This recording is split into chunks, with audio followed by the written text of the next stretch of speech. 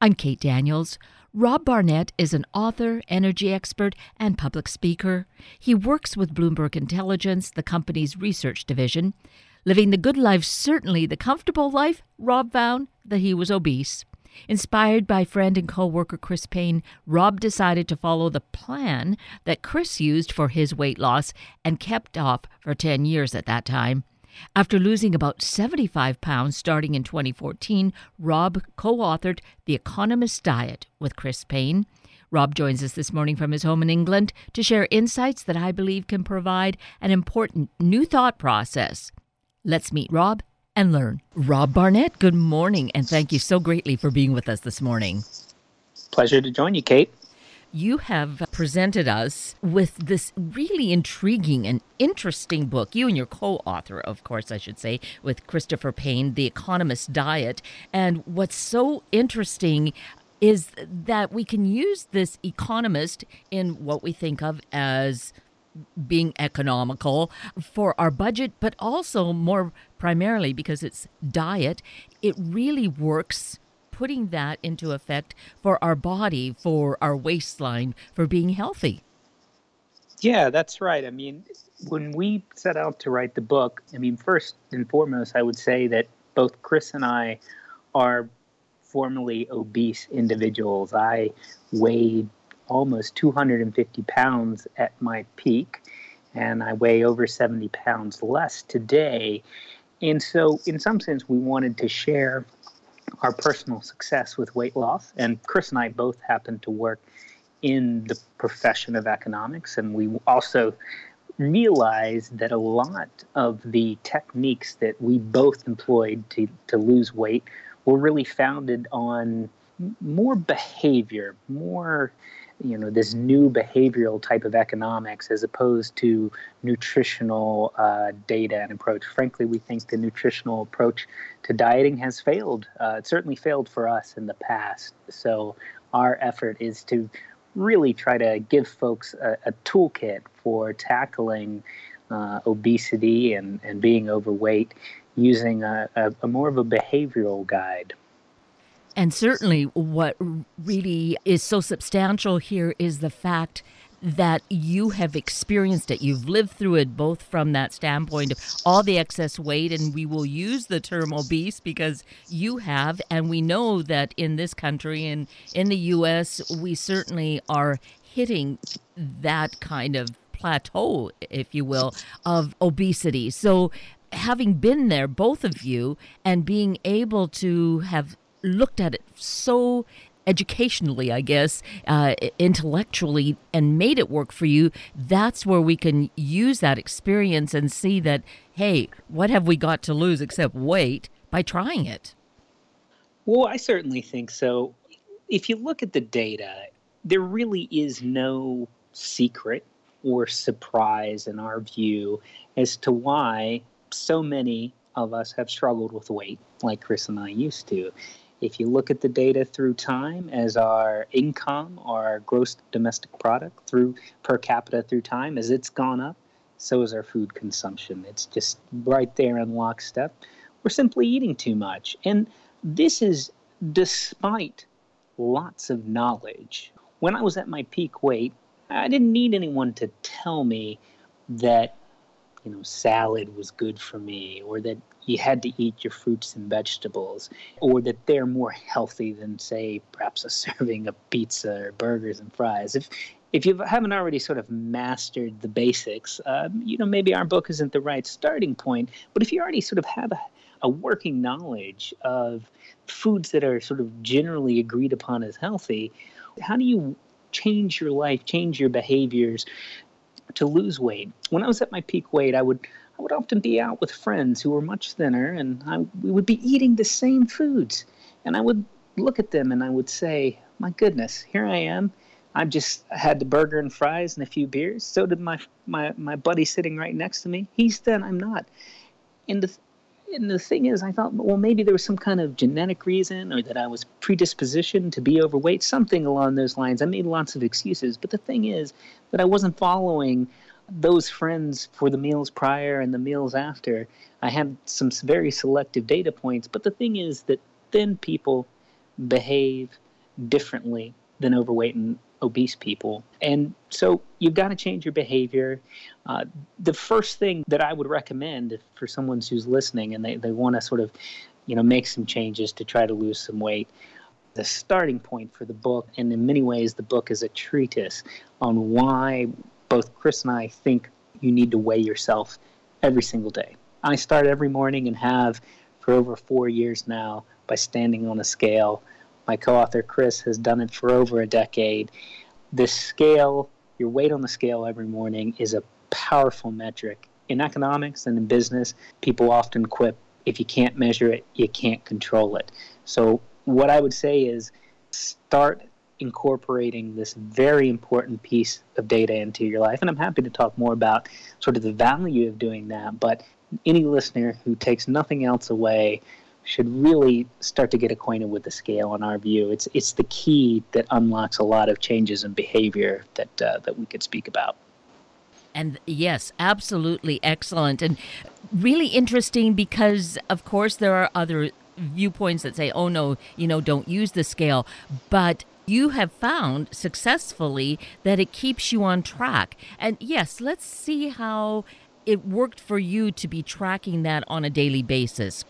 Sure. Look, the thing that both Chris and I would reflect upon is that the behavior is that your weight on the scale is not some kind of random number. It is actually quite reflective of your prior day's behavior.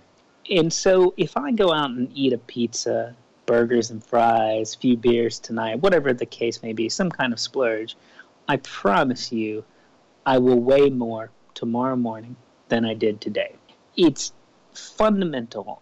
We constantly see very clear signal coming through that idea of weighing ourselves every day. And there's actually peer-reviewed research out there that looks at taking groups of individuals, not giving them any kind of guidance on here's what you need to do, here's how you need to eat, but simply saying weigh yourself every day. Frequent measurement of weight is correlated with people being able to sustainably lose weight over time. And it's because we're not suggesting just get that number and don't think about it. You're going to have to sort of see how your behavior reflects on the scale the next morning, and you'll find yourself making small changes if you incorporate this practice into your life.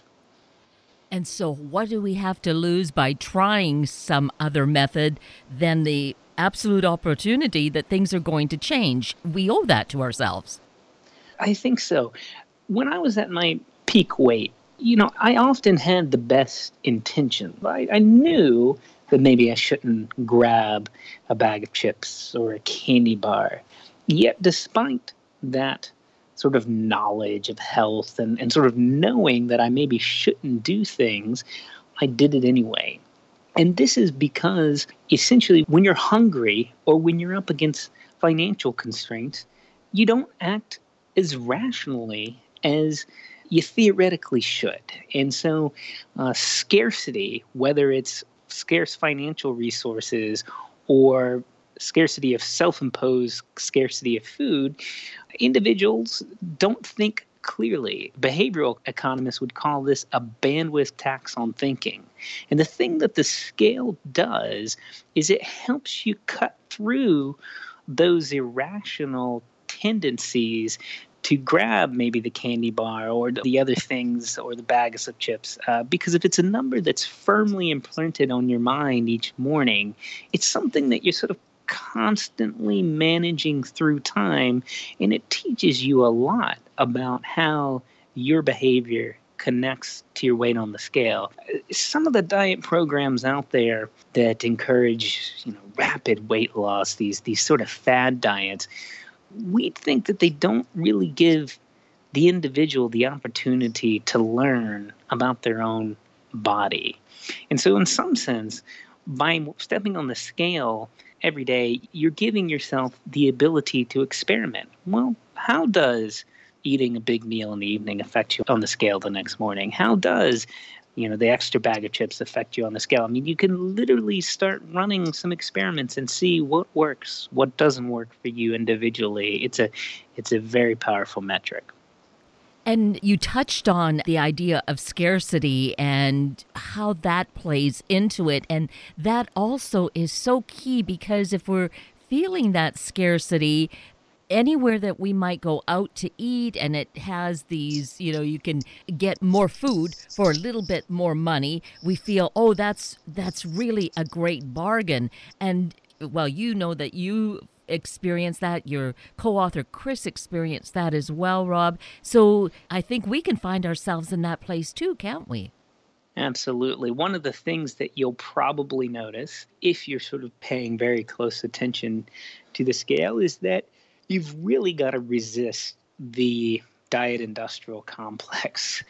You've got to resist upselling. I mean, humans love a bargain, but unfortunately, when it comes to food, unless it's a really special occasion, skip the extra size Coke, even if it's a little bit more. In fact, you probably should be wary of Coca-Cola or other sugary beverages in general, but the idea that there's a bargain available doesn't mean you should take it. And the food industry, they've done a very good job at confusing many of us about healthy norms, frankly.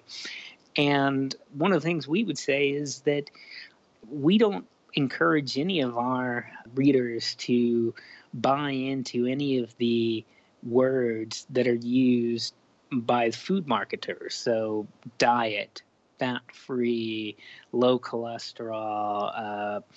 You pick, there's 50 odd words used to put on food labeling that sort of implies that it's a healthier option. But frankly, we, through experimentation, have found that really none of those things matter. If you are going to have a soda, go for the real thing. Don't go for the diet version. Of course, if you are weighing yourself day in and day out, you're probably going to find there's not much room to have soda. You probably don't want to drink your calories because of the adverse effects it's going to have on where you stand on the scale.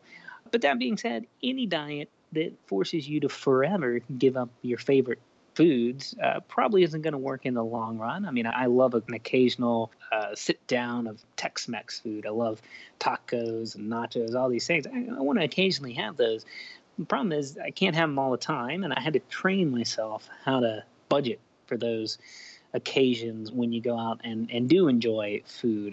Now, we certainly want to encourage every individual to have an occasional feast. It's just that we are so successful as a society. We have all of these relatively low-cost foods around us. It's just an abundance, and we can constantly overeat if we allow ourselves to. And so a big part of what we're recommending is sort of, again, getting on the scale every morning, but then sort of prioritizing the sort of opportunities that you have to eat in a way that would place a greater emphasis on the foods that you really like, but then cutting out all the ones that really don't provide you with, as much utility or happiness. And maybe that's where the variety comes in, that we have the whole spectrum of the world basically in our neighborhoods or close by. And that can certainly be an issue where we're just trying too many things and eating too much stuff then. Absolutely. I mean, everybody loves variety. I love variety. But frankly, in terms of diet, a boring diet is a slimming diet. Both Chris and I, day in, day out, tend to eat fairly similar kinds of foods, a bowl of cereal, a piece of fruit for breakfast, a salad for lunch, and then a sort of regular sized dinner, I would sort of say, a square meal as you might call it. But certainly if you're moving from one type of food to the next type of food constantly, you're going to have much more of a tendency to overeat. And there's actually a really important economic principle here at play that tells you why. There's this great concept called diminishing marginal returns in economics. And so the real most simple explanation of that is if I give you a single Oreo, you're going to really love that Oreo.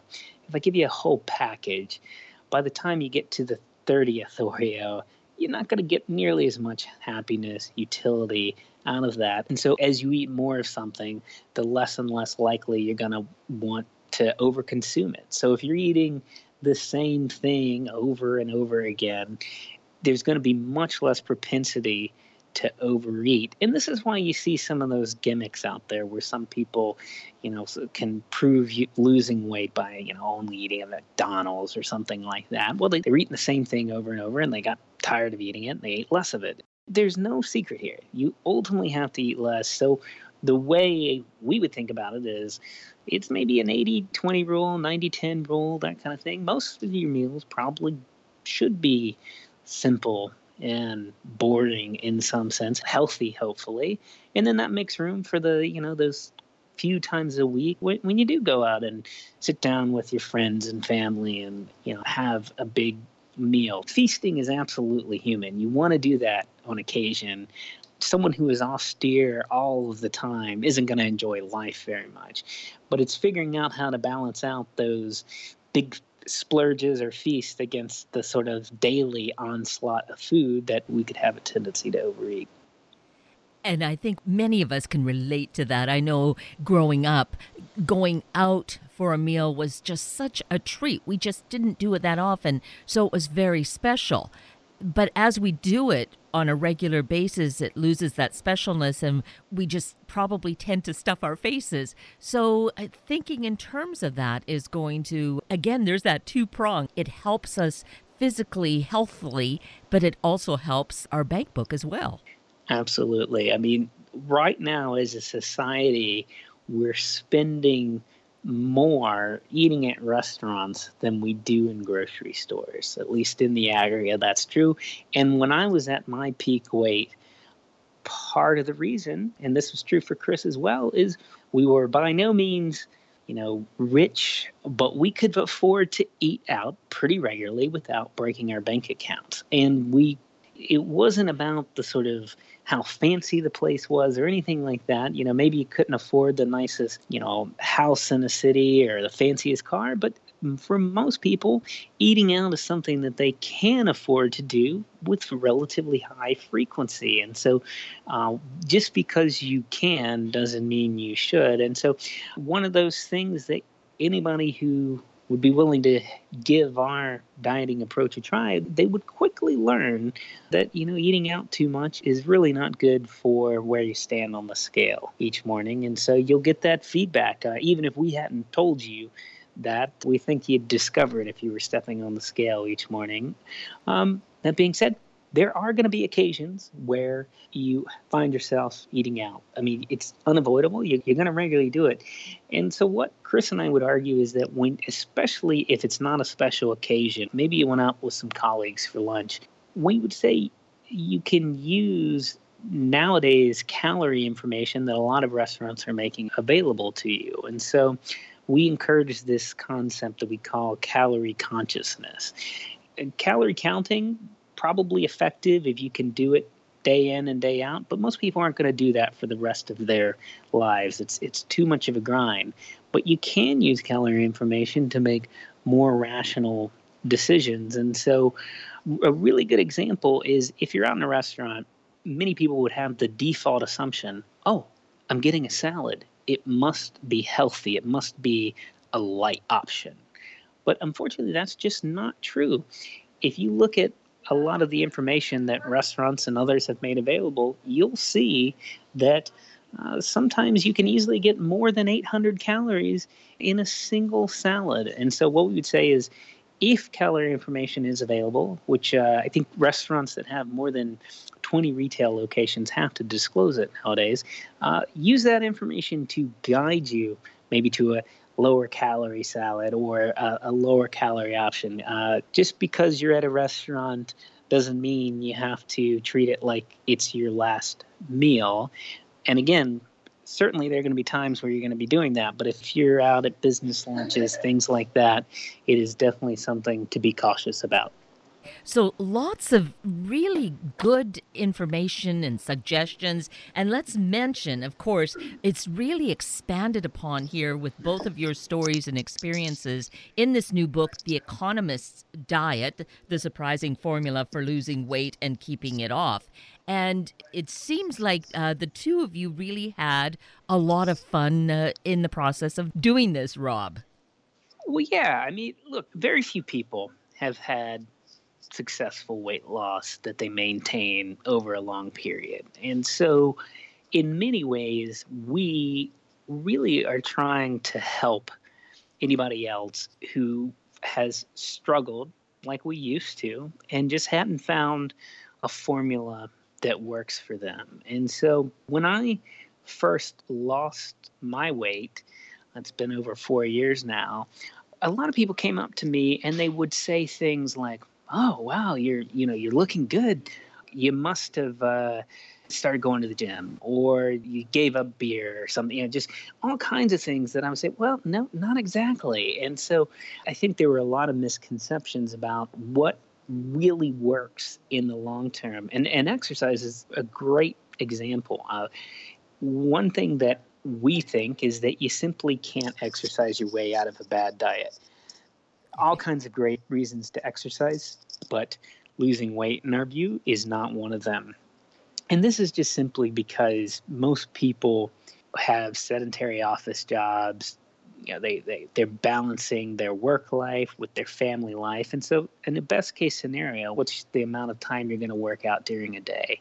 Maybe an hour. And so we just think that if you are eating a typical American diet, that hour, best case scenario, most people are going to have is just not going to be sufficient.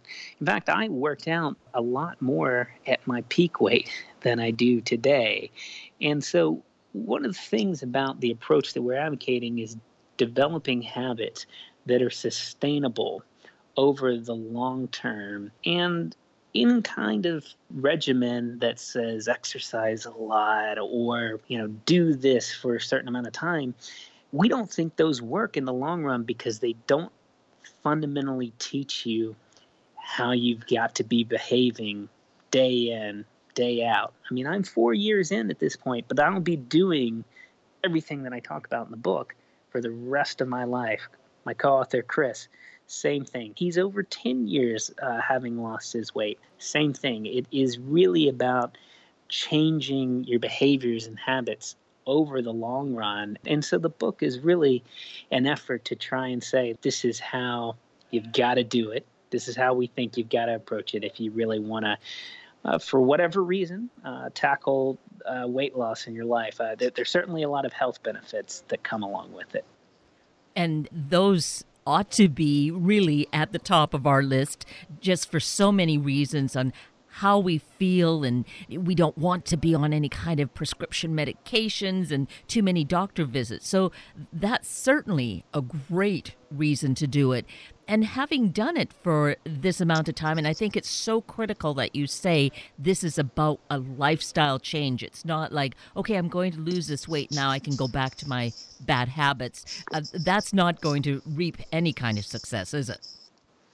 Well, we certainly don't think so. I mean, again, it's a lifetime struggle, and there are definitely changes that you've got to make. But when I was at my peak weight, I was actually on a prescription blood pressure medicine. And with the guidance of my doctor, obviously don't ever make any changes to medicine without consulting your physician. But after I lost all the weight, we decided to experiment, and I was able to come off of blood pressure medicine. And so hopefully that's going to pay dividends for years to come, with having sort of blood pressure that's naturally in check as opposed to needing a prescription to help keep it in order. And so in my own life, I've certainly witnessed that sort of nice health benefit that comes from getting my weight in line. And again, Chris and I, for those who don't have pictures, I mean, we're middle-aged guys, both of us.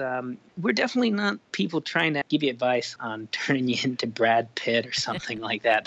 Those days have long gone. We're really just trying to give guidance on helping to get an individual's weight under control so that they can live, a healthier, long life. And, so it really is about doing things for the long haul. And again, I would implore any of your listeners, certainly look at the book, but also if you don't have a scale, run out and get one today. Start standing on it.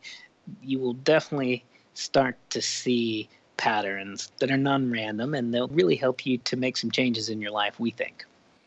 And on the point of looking at the pictures, and they're there if we want to look at the website, Simon and Schuster Publishing.com/Economists Diet. There we can see this before and after photograph, and it really illustrates, I feel, what a difference losing weight makes, that you do look younger having lost the weight. And not only do you feel younger, but you are looking younger. I feel pretty good.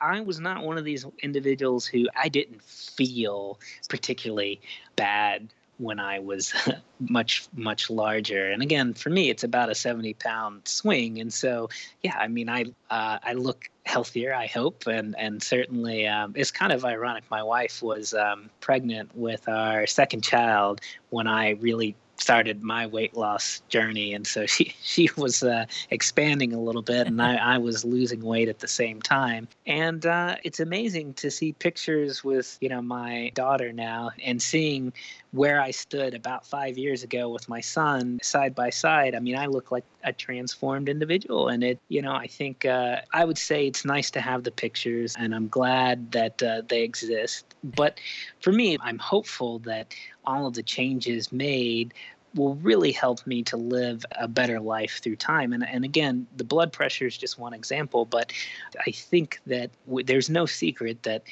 losing weight, having a slimmer waistline is good for a variety of health outcomes. So, again, it's not so much the vanity part of it. It certainly is nicer to have, slimmer fitting pants. That's great and all. But, if you, for your family, for your children, the ability to do something like this is really important. And hopefully it will mean that both Chris and I are around for as many birthdays as possible.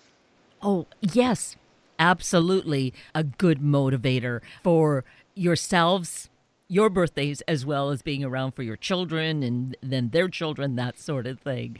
So I so appreciate, Rob, that you have spent this time with us this morning, giving us more insights, really some good, tangible suggestions for what we can do for ourselves. Most enlightening. And we mentioned the website, but people can follow you on Twitter as well, right? That's right. Our handle is @EconDiet. And we are pretty active on Twitter. We're also on Facebook. We do have the website that you mentioned. You can find our books in your favorite bookstore, on Amazon, wherever folks want to get information. It's pretty available these days. And we thank you so much for the time. It's been a pleasure to chat about the book with you today. Well, I appreciate it, Rob. And it's just great to have more ammunition, if you will, to help each of us become healthier. That's what I think we are striving for. So thank you greatly.